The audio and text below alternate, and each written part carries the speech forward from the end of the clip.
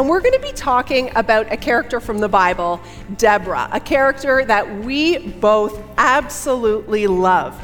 And is there anybody in the house whose name is Deborah? Wave to me if your name's Deborah. Your daughter's name is Deborah. We've got some Deborahs.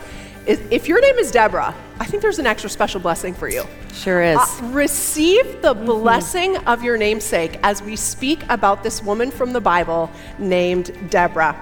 Now, Deborah was the only female judge in the Bible, and she was named as the most godly of all the judges. Now, that is saying something.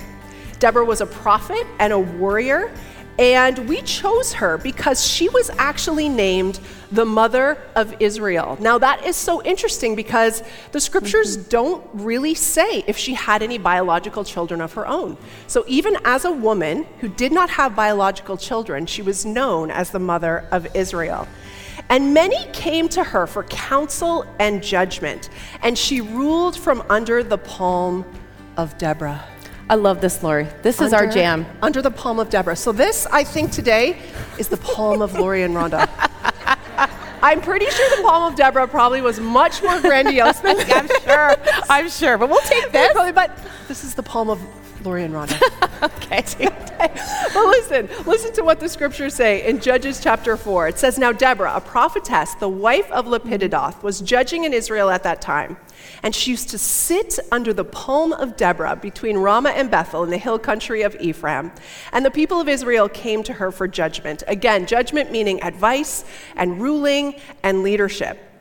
And I just think that we need to stop just here for a moment and take this in and really picture what this would have been like, okay? So this Old Testament judge, all right, but I prefer actually to call her a queen, all right? My girls, they call every woman a queen. They literally just throw that around. They text her, they'll be like, "Hey, queen, what's up?" They call everyone a queen. So if you're a woman here today, you are a queen, okay? Deborah was a queen, and her name actually means bee. So literally, she's the queen bee. Love it.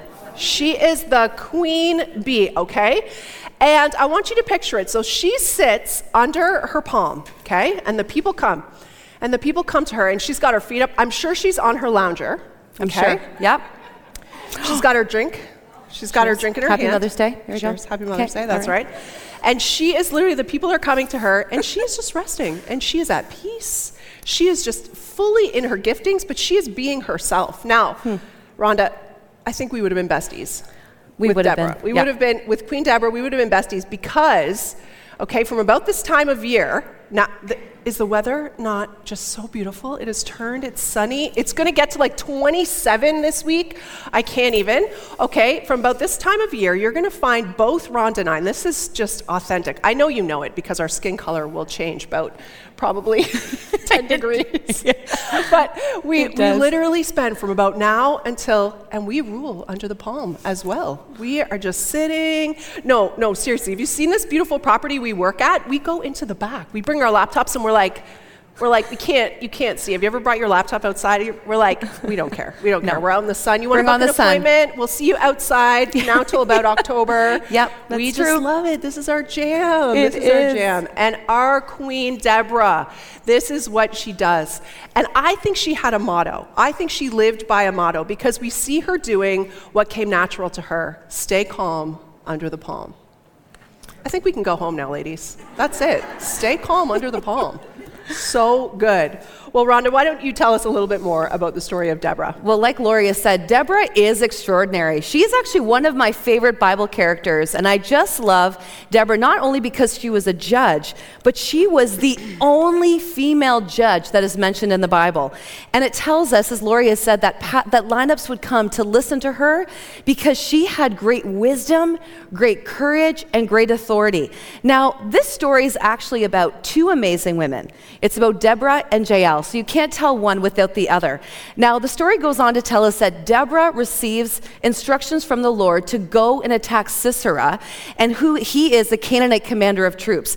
And so she then tells Barak, who oversees he's like the general of Israel, he tells him to go, and this is what God has told him, that they're going to be able to defeat this mighty army. Well, Barak says to Deborah, "If you go with me, I will go. If you don't go, I'm not going to go." Well, then Deborah goes on to tell him that due to his lack of trust in God, that the glory and honor is going to go to a woman, and it's going to be someone we would not expect. Now, all through Scripture, we see God move in unexpected ways, in unexpected times, in unexpected places, and in unexpected people. God loves to do the unexpected. Now, judge and warrior Deborah go off to battle with Barak, and they destroy the Canaanite army. However, Sisera escapes, and he finds himself in the tent of Jael. Now, he asked Jael for some milk and to sleep in some shelter. And so as he's sleeping, get this, mighty Jael, this is an epic story. She grabs a tent peg, and she slams it through his temple and kills him. Whoa, go Jael, and wins the victory for Israel. So she is so powerful, and this is exactly what Deborah had prophesied, that the honor and glory would go to a woman.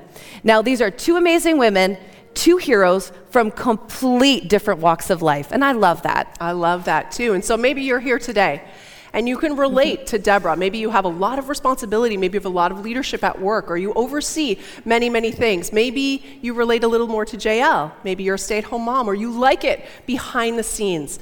The truth is that no matter what your history, no matter what your story, whether you can relate to Deborah, whether you can relate to Jael, you are a queen of your small K kingdom.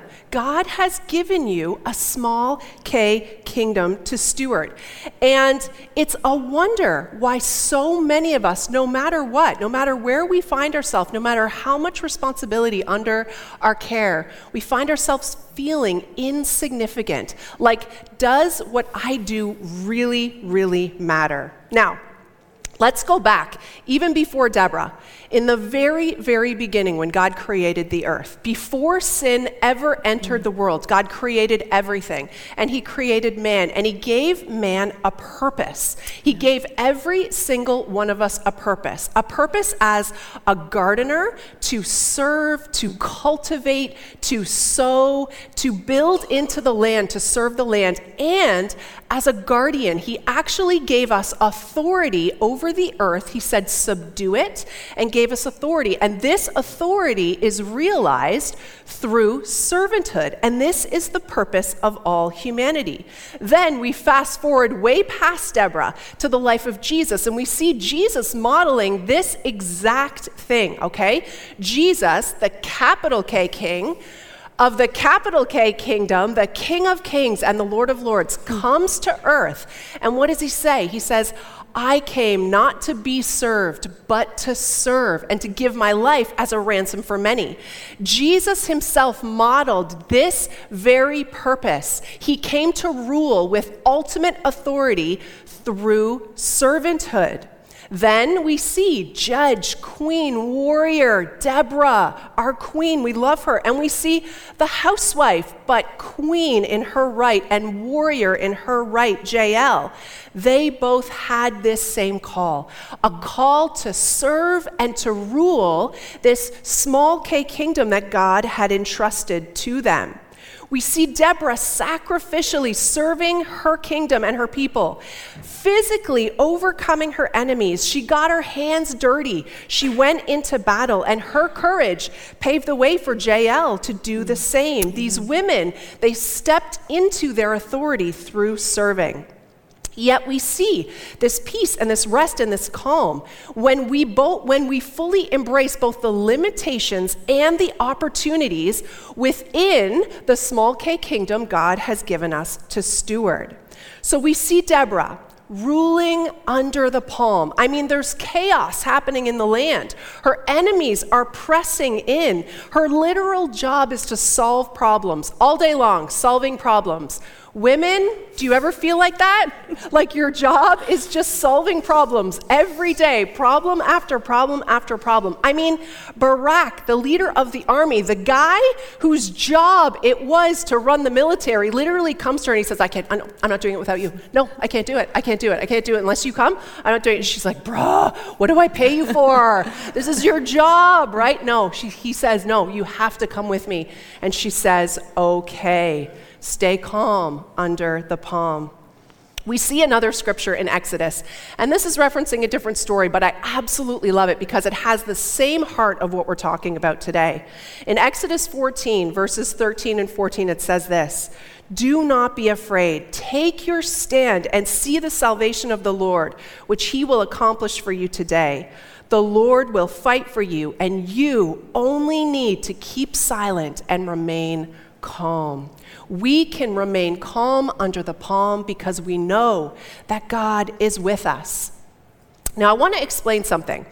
In this story, in the Old Testament time, we see these women defeating a natural enemy, okay? Sisera was their natural physical enemy. And that's because the spiritual enemy, Satan, at that time was using people and nations to try to destroy God's people in order to destroy the future generations that would bring God's purposes to pass.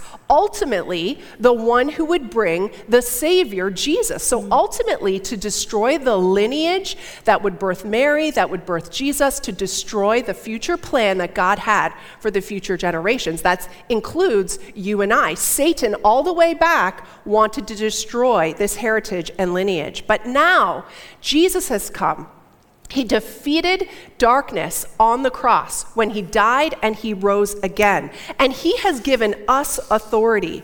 And so we understand now that we don't fight against flesh and blood. We fight against principalities and power. Our battle is spiritual, but our spiritual enemy, Satan, is still in the exact same business, trying to destroy the work of God in you and stop you from your God-given purpose as a gardener and guardian, called to serve and to rule through serving all of that which God has entrusted to you. And he does it for the exact same reason, to stop the purposes of God in the future generations. What you do matters. Every day, what you do matters. And so you and I need to stay calm under the palm because God is with us. Wow, Pastor, that's amazing. Yeah. Yes. Powerful, powerful word. That's exactly it. We want to just take that and circle back to Deborah. Now, Deborah did not live small, and she rose to be called, she rose to her calling, even though she was the unexpected person for her time and for her culture. She rose to be a judge. And as we look at her, and as Pastor Lori has just said, we may not find ourselves in a physical war, but we are waging a war spiritually and emotionally. And be encouraged today that our authority comes from God, and the enemy has lost the war. The victory has been won. We can trust God. We can ask him to give us a fresh narrative, a fresh perspective, and step into the authority, the call that God has placed on you and that God has placed on me. Deborah was obedient to God, and he anointed her, he granted her favor, and he gave her his authority. Now, Deborah was significant. Why? Not just because she was a judge and a leader and a warrior, but because she answered the obedient call to God and rose to be called a mother of Israel. So women, I want to speak specifically to you today. You do not need to be a mother with children to be a mother. We are all called to be spiritual mothers. And we see this in Deborah, the mother of Israel. We as women are all called to be spiritual mothers, to nurture and to care for our church and our church family. And we all hold a responsibility and legacy to live as mothers to the future generations. For God is passionate about generations. He is a God of Abraham, Isaac, and Jacob. Now, I love how Pastor Lori has says this. Your choices matter. The choices you make, the path you choose, sets you on a course and a roadway for the generations to follow. Will you answer the call to be a spiritual mother? Will you nurture? Will you sacrifice? Will you serve the next generation in ways of faith? Will you live a life that is disciplined and intentional to show that God is your priority, your passion, and your pursuit? In our lives, we can show our children how to be intentional with sports, education, money, friend choices, health. We can even show them how to be intentional in how we use time, pleasure, and leisure. But are we showing them the most important thing? Are we showing them how to intentionally live disciplined lives of faith, of servanthood, of worship, of sacrificial giving, of surrender to God, His kingdom and His purposes? Or it is about us and what we desire? Are we living only for the here and now, or are we living for eternity and to help foster a place for the next generation? I want to encourage you today that you all matter. You are significant. Each of us mothers and spiritual mothers have a significant part in the body of Christ. It does not matter our age. I want to say that again. It does not matter our age. It is how we steward our days. For God is in for the long haul. Your choices in life have long-term effects for the good or for the not so good. And as we choose to live lives modeled for the future generations, most of our intentional decisions will be lived behind closed doors, one faith decision after another imperfectly walked out. But each choice leads us down a path of faith or a path of flesh. So mothers in this house, I urge you, make the disciplines and priority of God your main passion and pursuit. We have generations watching and modeling after us. If going to church is a meh, we may turn out that we have a generation that will not even want to connect to community or go to church in the future and have it on the radar. If praying is a meh, we may have generations that do not abide or depend on God, but rather live independent and faithless lives away from His heart and His love. If reading our Bible is a meh, we may not have a generation whose God's word is their light and their truth. God's plans and purposes are not just for you. Though they are about you, they are also about the future generations, your children's children, and the church's children's children. We must do our part. We must plant seeds of faith, pray, model, and declare the word by the way we live and serve God, our reigning King, but then we must release it to Him. And we must trust the Holy Spirit to do what only He can do in our children, and that is to draw them to Him, His own heart, and to bring salvation and a revelation of who He is. And I pray that you feel the urgency of this word today. Our choices play a significant part in the spiritual formation of the next generation. You matter. You may not feel that this is grandiose or your call is grandiose, but this is grandiose. This is the stuff that matters. When you read your Bible, it matters.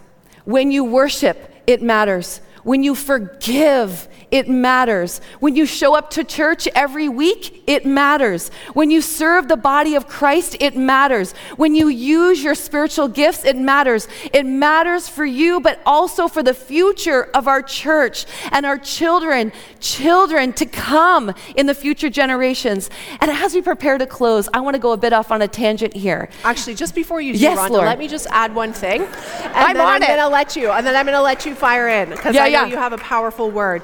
But there are likely two ways. Well, there are lots of ways the enemy wants to rob us. Yeah. But there are a couple of ways specifically that I believe the enemy is targeting women and men, but women particularly. I believe that the enemy wants to rob you of your significance and your spiritual gifts in order to rob you of your purpose as a gardener and a guardian. And I believe that he does this by disqualification and diminishing you. If you feel small, insignificant, unworthy, unseen, not needed, not enough, like what you do does not matter or makes no difference whatsoever, let me tell you here today, you're being robbed. You're being robbed of the enemy because it's a lie. And he is known as the father of lies. But there is a truth that comes over that. Now, why would would the enemy do this? Why would we struggle so much with this, with feeling the significance of what God has given us? It's because he is thinking of the future generations that you will impact. You have the power to make a difference for someone else, someone that you probably don't know. Even as we talk about Deborah here today, she didn't know us, but her being obedient to God's word affected us being here today. The second way that the enemy wants to rob you is he literally wants to rob your calm under the palm. He wants to rob your rest, your contentment, your fulfillment in your God-given calling. He wants to make you feel overwhelmed, anxious, stressed, and discontent. And if you feel that, if you feel a sense of constant striving and earning and being overwhelmed and stressed, then you will live discouraged, unable to actually see what you are doing for God. And this is a lie, because this contentment will feed into that. No matter what you do, no matter how much you do, it will never be enough. You are so loved by God, so loved that God sent you his Spirit to live inside of you, to empower you to be able to walk in the fullness of the created calling and purpose that he has given you. And he's given you this gift for you to do from a place of rest. Everything you have is from God, and God is with you, so we can remain calm under the palm. All right, Rhonda, prophesy. Oh, man, I love it. Go, girl. That is so good. You matter. Women, everyone here, I want to say, I matter. I matter. There is a plan and a purpose that God has. Well, I have just a word. I just have been feeling as I was doing this putting this message together with Pastor Lori, I want to speak about labels, and I want to speak about shame, and I want to speak into that right now, specific to single moms. And if you're a single mom here, no matter what has brought you into this place in your life, no matter your circumstances, today is a new day. And I want to right now break off the label of being a single mom, that somehow you are not enough, that somehow you don't have what it takes, or you're just under the radar for what a mom is, that you just aren't making it. I want to right now say, you are a step up mom. You are stepping up in faith. You are stepping up in strength. You are stepping up to raise your children. You are stepping up to make a way and to provide for them. And I want you to know that God wants to encourage your heart today that he is stepped up. He is stepping up in faith in your life. He is stepping up in provision. He is stepping up in strength and vision, and he is giving you all that you need. You are enough. You are significant. You are a step up mom with great courage, and we applaud you, and we come around you, and we speak blessing and honor over your life. You are significant. You have a plan and a purpose, and you are integral in the body of Christ. So we say, step up moms, we love you. We love you. I love that. I love that. Amen. We receive that right in our spirit, Rhonda. That is so powerful.